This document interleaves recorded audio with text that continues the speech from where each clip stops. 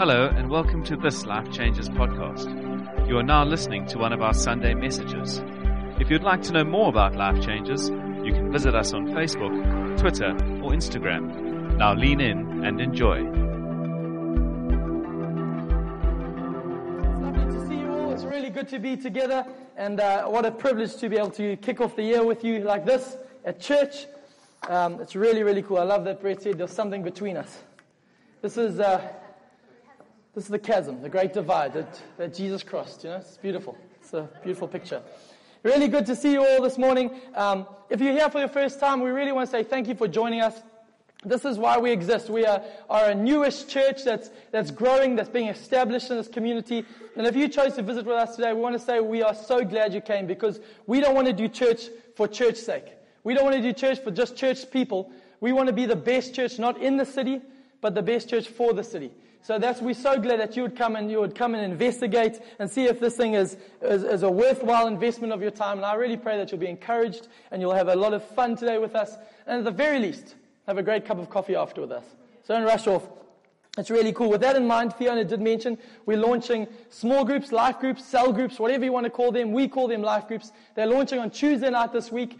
And we are so excited because we're launching a brand new series called Love Thy Neighborhood. And it's the first time we've ever started a brand new series in life groups before we've preached about it on the Sunday. So you don't want to miss out. You want to be in a life group this Tuesday. Love Thy Neighborhood. It's a 4-week series that'll take us all the way up to Vision Sunday. I want to tell you this series we believe will revolutionize the way we do Christianity in our everyday life. It's going to challenge you. It's going to move you. And I believe it's going to put more flesh and blood, a little bit of dirt on this thing called Christianity. Take it out of the church and into our everyday existence. Does that sound cool? I think it sounds good. I'm excited for it. Love Thy Neighborhood. Speaking about life groups, we are so excited. God is adding to us. We're growing. We are a community that believe, as Fee mentioned, that circles are better than rows. What I mean by that, on rows on Sunday, we sit in rows, but on Tuesdays we gather in circles and in smaller groups and homes where we're able to do life together. And on that basis, we started at the end of last year, we had 4 life groups, 4 groups that met out of Milnerton, out of Life Changes Milnerton, 4 groups that met. Can I tell you the exciting news? We now have 8. How's that? We are growing and God's doing stuff. It's amazing. I know. Very exciting. And I know Lee and Kelly, who are over a table leading worship, they launch a brand new life group on Tuesday. We've got Duran and Claire, who are launching a group in a few weeks' time. We've got Andrea Schutz, who's taking over a group and pioneering young adult spaces. And coming soon to a city near you, Crystal Vandenberg and a host of... I know. Exciting, eh? She's got some fans, and a whole host of her mates who are crazy pioneer people are launching a life group in the City Bowl. And we're so excited. Why this is a big thing for us? Because we believe in community.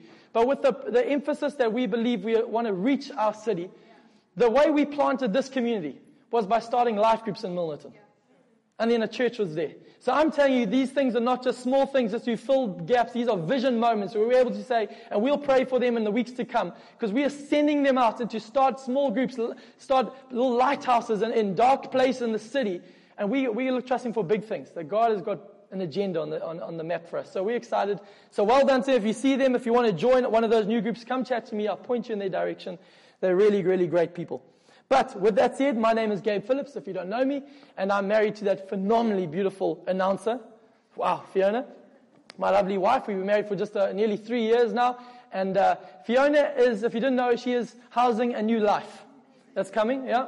It's coming to a theatre near you in March. An operating theatre, of course. And I wanted to say, the more my wife is growing, the more she is glowing. I worked on that line all week, and she is looking stunning. She is so beautiful. Put her on the cover of a magazine, I say. I'm very, very lucky. But I promised myself, I said, I don't want to be one of those dads, when I'm having a little girl. I don't want to be one of those dads at any moment in the mall, wherever he meets a new person, says, have you seen my new girl? Have you seen my little girl? And showing photos and all that. And I promised myself I'd never do that. But I lied. Here's a photo of my little girl. Let's have a look at her. Oh, my word, eh? Can you believe it, eh? Sheesh, she's got my eyes, eh? I asked the lady doing the little, whatever that's called, the scan, ironing of the clothes, whatever that was, the scan. I said, can you tell if she's got red hair yet? She said, no, you can't tell yet. Oh, okay. But I'm pretty sure she's got red hair there. But a beautiful little girl coming in March, so we're so excited about that. But enough about me and our family. I wanted us to preach this morning, so I'm going to ask you, if you can take your Bibles out, turn to Acts chapter 3. The scripture is going to be on the screen. But I'm going to ask, we are a people that believe that preaching is a participation sport. It is not, it's a team sport, that we're preaching this together. I'm not here trying to entertain you. I'm here preaching and saying, let the Word of God do something in me and do something in us as a people. So I'm going to ask us to do something this morning, if you will. Could you stand to your feet as we read the Word of God? We don't believe in spectating. We want to be participating in what God's doing. And we do this just to say, Jesus, we stand. When someone important walks in the room, we stand. And we want to say the Word of God has highest authority in this church, highest authority in our lives. So let's read Acts chapter 3 together this morning. Peter and John went to the temple one afternoon to take part in a 3:00 prayer service. As they approached the temple, a man lame from birth. Can you say lame from birth? It's underlined in my Bible, was being carried in. Each day he was put beside the temple gate, the one called the Gate Beautiful, so he could beg from the people going into the temple. When he saw Peter and John about to enter, he asked them for some money. Peter and John looked at him intently, and Peter said, "Look at us." Can you say that with me? Say, "Look at us." Look at us. Beautiful. You guys are good. Sheesh, brilliant, eh? The lame man looked at them eagerly, expecting some money. But Peter said, "I don't have any silver or gold for you, but I'll give you what I have. In the name of Jesus Christ, the Nazarene, get up and walk." Then Peter took the lame man by the right hand and held him up. And as he did, the man's feet and ankles were instantly healed and strengthened. He jumped up, stood on his feet, and began to walk. Then walking, leaping, and praising God, he went to the temple with them. And the people saw him walking and heard him praising God. When they realized he was the lame beggar they had seen so often at the beautiful gate, they were absolutely astounded. They all rushed out in amazement to Solomon's colonnade, where the man was holding tightly. In my Bible, I've underlined holding tightly, and other translations say leaning, holding tightly, leaning to Peter and John. This morning, preaching on this text, before you sit down, I haven't preached for 3 whole weeks. 3 whole weeks. So I'm going to be a bit rusty. Been doing some warm-ups all week for this. I'm so excited. So I'm going to need your help. So if it's okay, if you're right, we're a little bit charismatic sometimes to get the ear going. Can you say to 3 people around you, because the title of my sermon is I'm up for it. I'm up for it. So can you say to someone around you, I don't know what's happening this year, but I'm up for it. Give them a high five if you don't know them.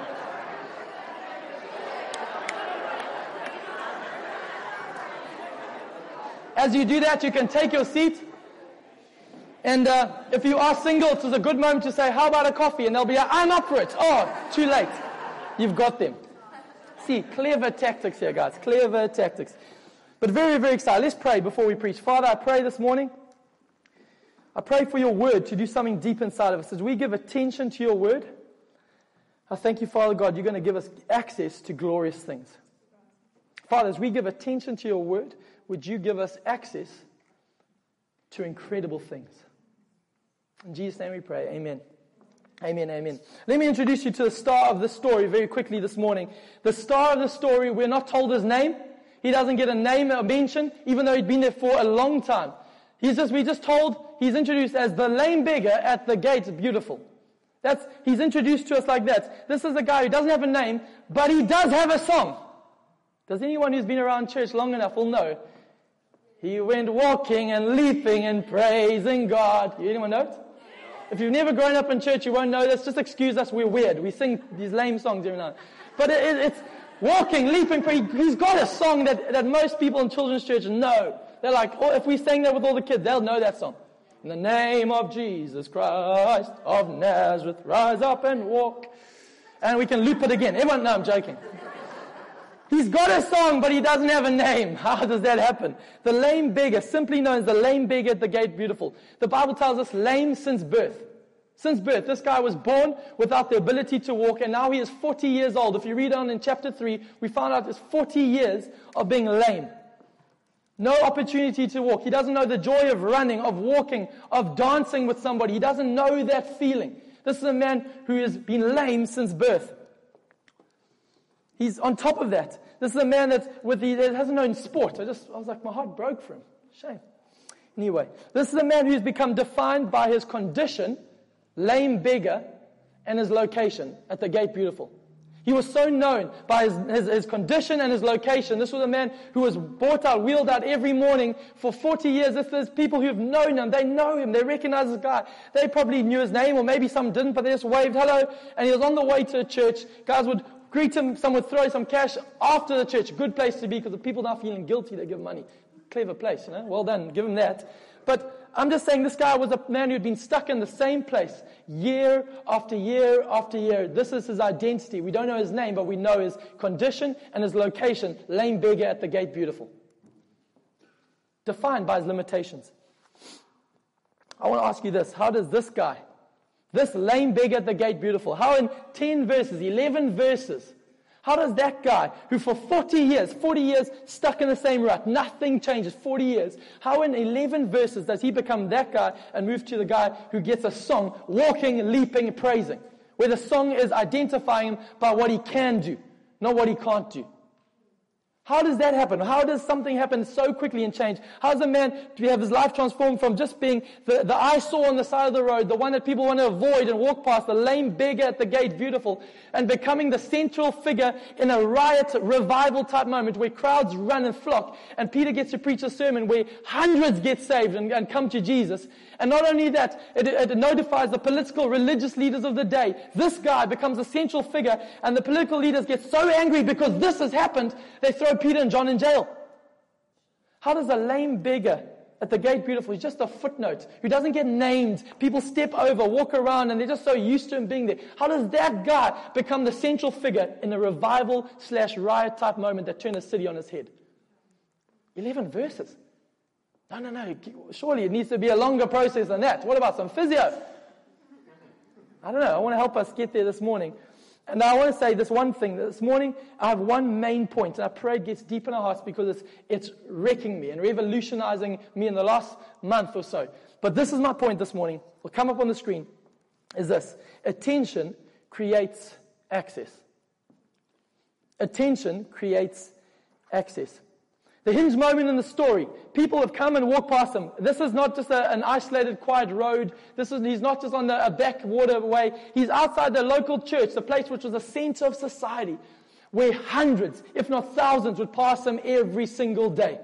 Busy. And this guy's just getting cash, getting some handouts, people getting a bit of abuse maybe sometimes. Hey, get out of our way, man. We're on our way to church, as Christians sometimes do. And this guy just getting used to it. He knows it all, all this thing. But actually, and caught up in amongst their legs. He has no legs, but he's caught up in their legs and their movements. But as these guys come past, two guys stop. Peter and John. And I love what they said, as I made you say out, as I've underlined it several times in my Bible. The thing that they say to engage with this man is these words: look at us. Wow. Look at us. It sounds like as if they're demanding attention. You, look at us. This is not some sympathy-driven thing or cause-driven thing. There's something of heaven was bubbling this moment. They demand it. And I want to tell you that we are a people who are not good at giving attention to important things. Am I right? Maybe it's just me. The same reason why we fail exams because we did not read the instructions on the first page. The same reason that we burn the popcorn on the stove because the TV was just really good. And like, what's that burning smell? The same reason that we have a fender bender because we're on our cell phone. Attention.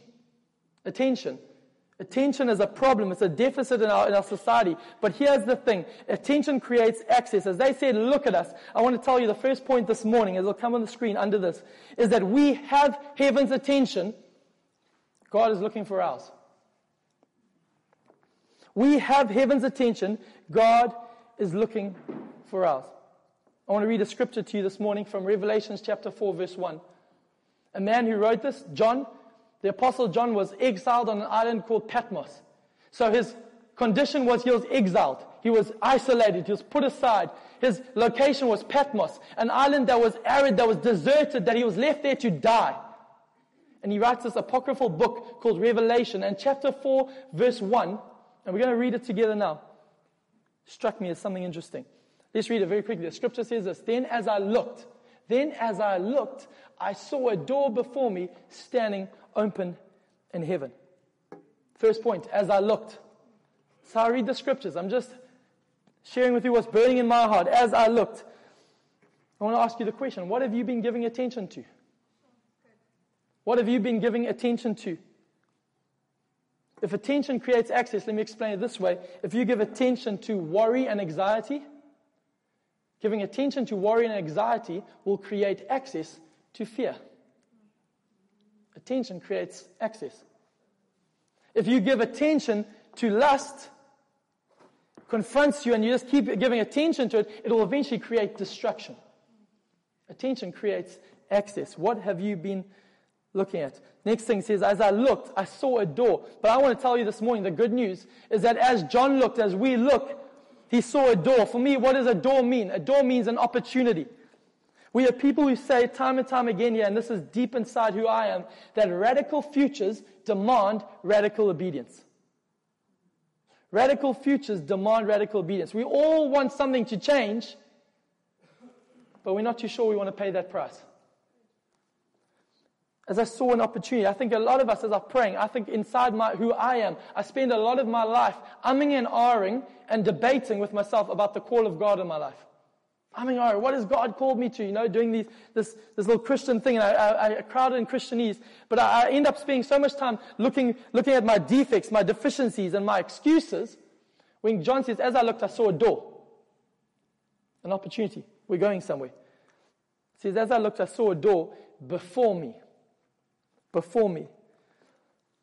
This morning, I want to appeal to you that our future, your future, my future is determined by the direction we look. Before me. It says before me. There's no future behind you. There's no future around you. The future is before you. And let me tell this thing that actually I think a lot of us are stuck in regret. We're stuck in and we replay again and again what has happened. We go with the what ifs, the missed opportunities, the unfairs. And we replay and say, if only life was different, I would be at a different space now. If only that guy had said that. If only he had married me. If only I had not lost my job. If only my boss was different. If only, and we replay these things and we're saying, if only that, then my future would be different. When God says, as I looked, I saw a door before you. There's no future behind you. There was a man named Moses in the Old Testament, and he led the Israelite people out of Egypt. How long were they in Egypt for?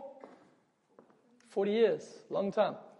And as they walked, 70 years, they walked out of Egypt. And as they came out of Egypt, they were coming and the chariots came behind them. The Egyptians were chasing after them to bring them back into their past. And as they were being chased, they felt excitement about their future. But then the chariots behind them got louder, and then they suddenly saw in front of them a sea. Behind them, chariots coming louder. And their attention is going, everything inside them is, look behind, look behind, look behind you. They're coming to kill you, they're coming to take you back, and our slavery is going to get 10 times worse. Oh my goodness. If only we had just stayed there and hunkered down, maybe they would have been more lenient. Now we're going to get a hiding. The chariots are behind them, the sea is in front of them, but in front of them the sea starts to open. As I looked, I saw a door before me. In your life, I can tell you in my life that the chariots behind me will always be loud. But until we look forward, the sea won't be opening. A lot of us are still replaying and saying, God, would you rescue me from my past, my brokenness? And he says, it's in front of you.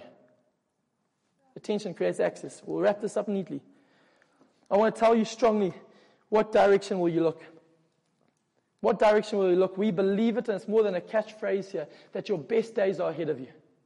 I believe it with everything inside of me, that good theology declares that God has good things in front of me. How do I know this? Because he leads me from glory to glory. It says this in 2 Corinthians, that Christ leads us in triumphal procession. He's a God that leads us into good things, into a future that's greater than where we've been before. And that is who God is. And he says, as I looked, I saw a door before me. The final thought in that scripture says, standing open in heaven. I want to tell you right now, as I said, we have heaven's attention. God's looking for ours. Because heaven is already open to you and I. We don't have to do a rain dance to get heaven open. We don't have to say special prayers God, can I tell you, it's actually not your needs that gets God to move. Believe it or not, God is not moved by your need. He's moved by faith. Let me tell you this incredible story. It's not our worship that opens heaven. I've done it for years where we sing, and I'll sing songs like this. Let it rain, open the floodgates of heaven. bad theology. As if I sing loud enough, God will go, okay, cool, then I'll open my heaven towards you. There was only one thing that opened heaven, and that was the precious blood of Jesus. And when Jesus' blood was shed, heaven was opened, never to be shut to you and I ever again. As I looked, I saw a door before me standing open in heaven. Not Led Zeppelin's Stairway to Heaven and then knocking on heaven's door. And if we knock loud enough, it'll open. If I try hard enough, if I give enough, if I pray enough, why am I not seeing breakthrough? God, is it my past? What have I done that's not opening heaven? God says, as you look, there's a door standing open before you. Jesus opened it. It's His blood. Gangs of Ballet, good friends of ours, sang a song. They're saying, we live under warm skies. We live under warm skies, not a God who, this Greek view of a Zeus-like God who is watching us with a lightning bolt saying, if you step out of line, if you don't get it right, bam! No, we don't have that God. We've got a God who lives under His smile, His approval. The heavens are open. We have heaven's attention. God is looking for ours. We have heaven's attention. God is looking for ours. Our second point this morning, under attention creates access, is we have heaven's invitation. God is waiting for our response. We have heaven's invitation. God is waiting for our response. As I said, this change will cost you something. In this moment, in the story that we started with, is this lame beggar by the gate beautiful. The guy said, look at us. He looks at them thinking, oh, he has a good payday. These guys probably have got some bucks for me. And then say, silver and gold we do not have, but in the name of Jesus, get up and walk. Here comes a moment that transformed that from just being two men saying some phrases to them becoming conduits of heaven and changing everything. Came a moment where Peter puts out his hand and the guy had to respond. He could have gone there and heard those words and said, bless you, brother. Thank you. I'll walk spiritually. Thank you. Amen. I receive that word. Get up and walk. Thank you. Amen. I will be a walker in the Spirit. Thank you, man. Can I have some money? He could have done that. He would have been the lame beggar at the gate beautiful, who was encouraged. But here's a difference. Peter said, in the name of Jesus, get up and walk. And he put his hand out and said, come. Time to put everything on the line. Let me tell you, change will cost you something. It'll cost him his identity as a lame beggar. It's going to cost him his condition, cost him everything that he'd got used to, his income stream as well. He'd never worked besides begging. He had resorted to that. This was going to change everything. He could, in that moment, decision time, if I put my hand out and nothing happens, I'm going to tumble, my coins are going to go everywhere, I could be embarrassed. I might then have to get a job. Oh, that's a tough one. I'll have to get a new identity. People, they know me as the lame beggar. No, it's going to change. It's going to cost them something. Can I tell you what God has been speaking strongly to myself, strongly to my wife at the moment, is that we were made for conquest, advancement, and moving forward. We were made for that. Human beings were made to be moving forward, for conquest, to taking ground. The most dangerous place for a Christian. The most dangerous place for a Christian. Are you ready for it? It's a good one. You might want to write this one down. The most dangerous place for a Christian is comfort, safety, and preservation. Preserving what was. Comfortable. Just keep it tidy. Keep it here. Keep it here, as Trevor Noah says. Right? Keep it here. I'm fine. And I think in my life, if I'm honest, there's been moments where areas of my life have been lame, and the moment of God has come, and I've been crying out for breakthrough, and the moment has come for that thing, and I go, I don't know if it's worth it.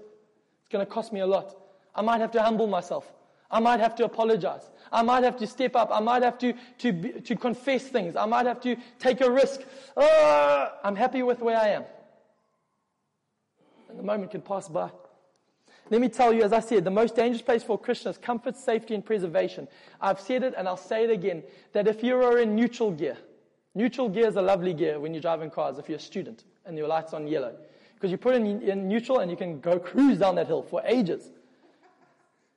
The problem is that for not too long, as soon as you hit a bit of an upslope, you're not going to get anywhere. Neutral gear, after any length of time, if you are in neutral gear, you will start to go backwards. Neutral gear was not made for forward propulsion forever. This is the thing, I'll tell you the story. I borrowed my friend's Honda Civic when I was 19 years old. It had blue lights and it was fancy. And he lent it to me in faith. And I was like, I'm the king of the world. I drove around slowly so that people could see me in it. My windows down. pumping the tunes, you know. And I remember as I drove one day, I came home, you know, doing the one-handed thing with the one arm out there. We lived on a steep slope in Durban, and I parked the Honda Civic outside my house, neutral, pulled up the handbrake, walking like this with the keys around the finger. I'm just the man. My cousin was walking out, and he said to me, "Hey, how did you get here?" I said, "I'm in the Civic." He goes, "What Civic?" I'm like, "What?" The car, then the gear, the handbrake was holding, but the car was creeping backwards down the road. For dramatic effect, it was screaming down the road. And I just went into slow motion mode and I ran. Eye of the Tiger was playing in my head. And I did a tuck and roll, opened the door, dove in, slammed on brakes, saved it as just before it exploded at the bottom of the road. It wasn't quite like that, but the car, I could see everything. I thought my future salaries were going to go and pay for this thing. As I saw it go down, I was like, ah! But I learned a lesson that day. Neutral always ends up going backwards. Comfort, safety, preservation. You and I were not made to just preserve what was, look after our weaknesses, manage them, keep them quiet. I can just keep this lust under wraps. It's okay. You'll end up going backwards because attention creates access. It's a rule in the kingdom of God, a rule in life. Whatever you give your eyes to will create access to, have power over you.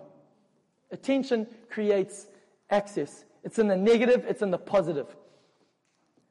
Let me tell you, give your attention to heaven, and you'll get the attention of earth. This guy was a guy who people stepped over, didn't even want a name, didn't even have a name for him, doesn't make it in the scriptures. Gets a song, but doesn't get a name. But in this moment, he gives attention in that moment, not to his circumstance, not to his condition or his location. He gives his attention to what lies before him. I saw a door, an opportunity standing open before me. He saw that invitation. He says, I'm going to believe it. Takes hold of the hand, and as he stands, the Bible says instantly his legs. But when does his legs start to heal? As he was standing. Not in a moment, I think they're better. Hokey pokey. Shake them all about. No, it was as he engaged with what God was calling. As he stepped out in faith, they got healed. And as that was happening, then he starts walking, leaping, praising God, and they sing the song. It says, crowds come to flock and check out him. Give heaven your attention, you'll get earth's attention. Not only for the good, because the political religious leaders came and they were very offended by this miracle, offended by heaven invading through ordinary people. How dare you preach another name? What are you doing? Because why? They wanted to keep the system, keep it controlled, keep it safe, keep it preserved. We were made for conquest, advancement, moving forward. I want to land just with my story. Why is this personal for me at the moment? I think halfway through December, I just suddenly realized that I'd been giving my attention to comfort. If I'm honest with you, suddenly a baby was thrown in the mix, and I'm going, how am I going to afford this child? And I start putting financial things, and I start cutting back on things, and my focus was on financial things. Now, there's wisdom in financial things, but my attention was given fully on that, so pull back on generosity. Pull back on these things, because I was giving my attention to comfort, to finances, and can I be honest? Fear of man. What you would think of me a lot of the times. And I would prepare things in terms of what will people think. If I couldn't confess, is that all right? Safe place? Good. There's a hole here, so you can't get to me, so it's fine. But I felt in that December, I felt God stir within me again. As I heard those words, you were not made for comfort, preservation. You are not made for just being lame and dragging. Hey, my right leg's working, but I've got that one area, so I'll just drag it along. It's fine. No one will notice.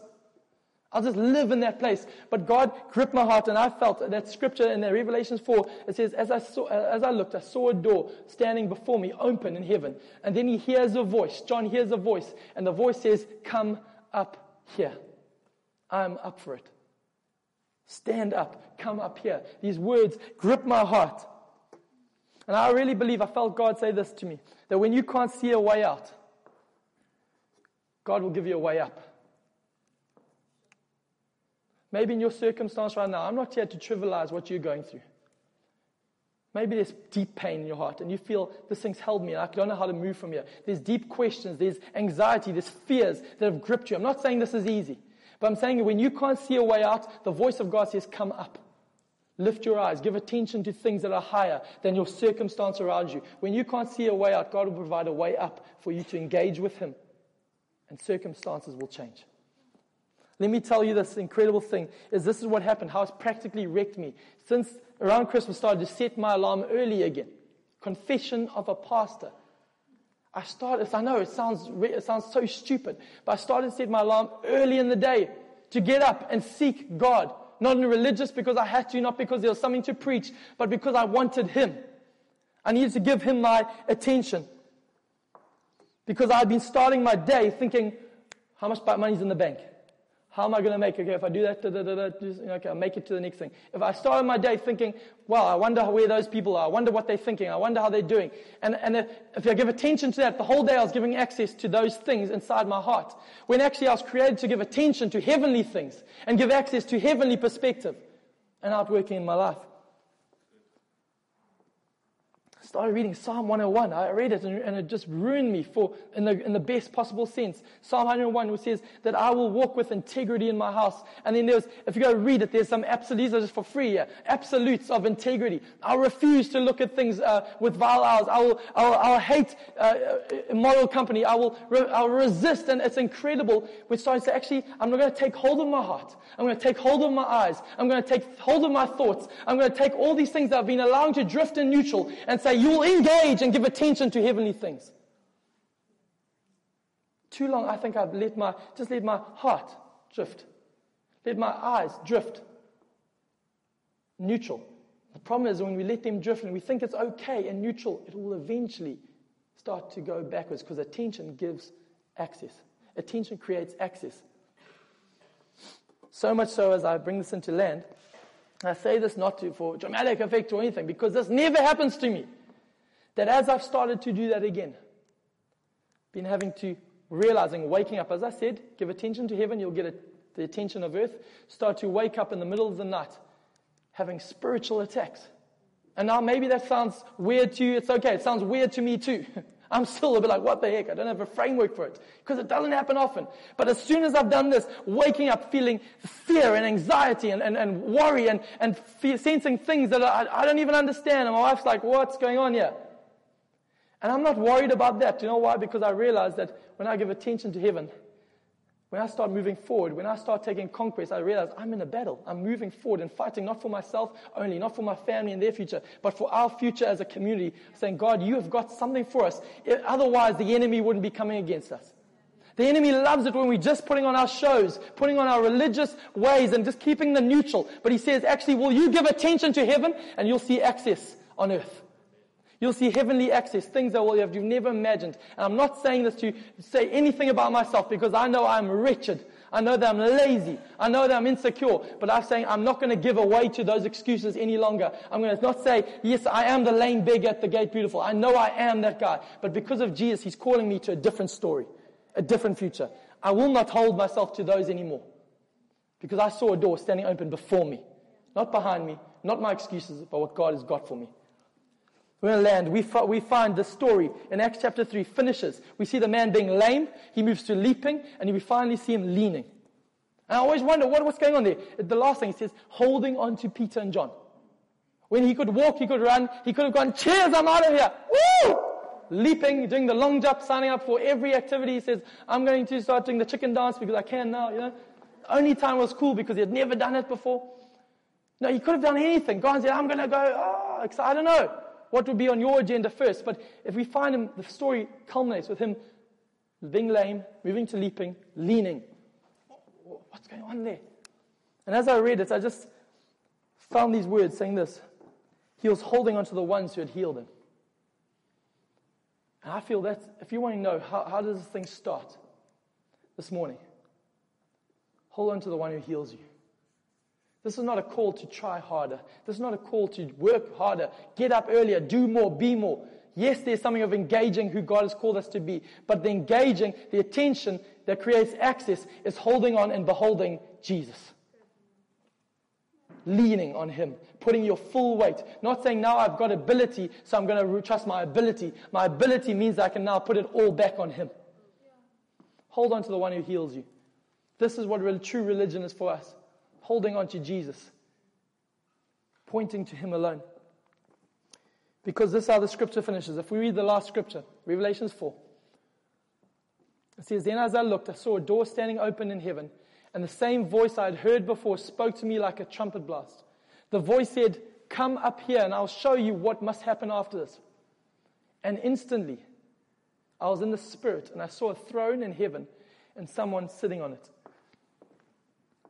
If I had time, I'd love to tell you the verses that go on from that describe the throne, about the 24 elders that surround the throne, the angelic beings, the crazy heavenly activity that would blow our minds, the rainbow, the lake, the lake of crystal that's before them, the incredible things that are out of this world imaginable that are happening around the throne that are beautiful. And the angels who started to sing, "Holy is the Lord God Almighty." And one said, no, that's not good enough. Has to be twice. "Holy, holy is the Lord God Almighty." And after they sang that bit, the one said, no, it's too little. It has to be 3 times. "Holy, holy, holy is the Lord God Almighty." And it's happening, it's loud. I love to get into that, but can I tell you the thing that grips me? It's not the things that are happening around the throne, but the one who's sitting on it. This is the thing that for me, that is amazing, is why settle for giving your attention to any lesser thing than the one who sits on the throne.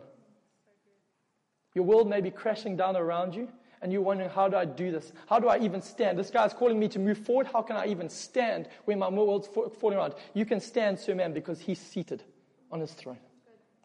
You can stand because he is seated on his throne. You can hold on to him because he is seated, he is unshaken, he is not worried about Donald Trump, Hillary Clinton, he's not worried about ISIS, he's not worried about economy, he's not worried about Zuma, he's not worried about Israel, Palestine, he's not concerned because he says, "I am seated on the throne and I will not change." That's our hope. Let's lift our eyes to him. Can I tell you, this morning as I land, I say, I'm up for whatever comes my way. I'm up for it. As the lame beggar said, I'm up for it. You want to walk in? I'm up for it. John says, "Look, I behold," and Jesus said, "Come up here." I'm up for it. I tell you, the invitation has been given. Will you respond?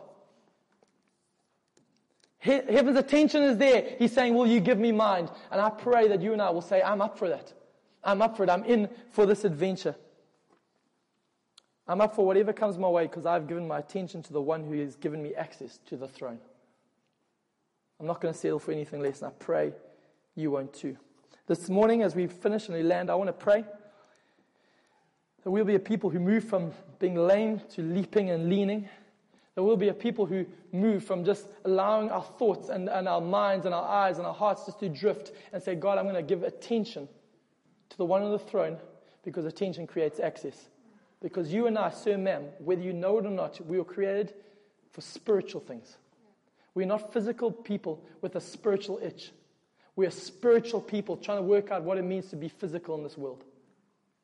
We are primarily physical people in a spiritual battle, and we need to remind ourselves of that and say, that's why I have to give attention to spiritual things. It creates access to futures that you and I would never be able to create on our own. Let's pray. Father, this morning, I am encouraged, I'm stirred, I'm challenged, and in a sense, I'm sobered by your word. I pray in this moment, God, you are doing something special here at Life Changes Milnerton. Father, as we worship this morning, and as I get to look out and see hearts and hands and eyes lifted to heaven, hungry, crying out in desperation, saying, "We need you, God. You are worthy of it all." As you do that in our hearts, God, but you shift it from mere religious response to our absolute desperation. I thank you, Father God, as we as a church give attention to you, you're just going to start opening things and giving us access to freedom, to healing, to restoration, to provision, to futures that we would never be able to create. If you're here this morning, you're saying, "I want to make a shift. I'm making a shift from neutral gear to moving forward. I'm making a shift and saying, I'm up for it. I'm up for this thing." I'd love to pray for you, but I'm going to ask you in response just to lift your hands as high as you can to heaven. Give heaven your attention. Lift your hands. Lift your eyes to him. Lift your eyes to Jesus. Say, "Jesus, you have my attention." Turn your eyes upon Jesus. I pray, God, as these hands are lifted, just not as anything else, but not trying to get your attention because we have your attention. But you say, "Jesus, you have ours." I thank you right now, God, your Spirit would speak words, speak truth. Right now, we would hear the voice of heaven saying, "Come up here. Come up here." Maybe there's not a way out, but I'm providing a way up for you to see a different perspective. I thank you, Jesus, right now. You're doing deep things in our hearts. Spirit of the living God, stir in us a hunger, a desire, and wreck us for anything lesser than the one who sits on the throne. So I looked. I saw a door before me standing open. I heard a voice like a trumpet blast saying, "Come up here." We respond to you. We say we give your word attention so you give us access to glorious things. In Jesus' name I pray. Amen. Amen. Thank you so much. Thank you for your time. I pray that God does deep things in us. Tuesday night at life groups. Make sure you sign up for one.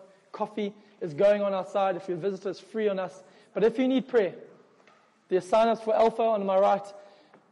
Casey in the red shirt will be over there. But if you need prayer for anything we've spoken or you're saying, I'm needing somebody to stand with me and trust with me, please come to the front. We won't put you in the pit. We'll keep you out of it. But come, we'd love to pray with you. Don't leave without doing that. Have a wonderful week, and we'll see you next Sunday. Amen.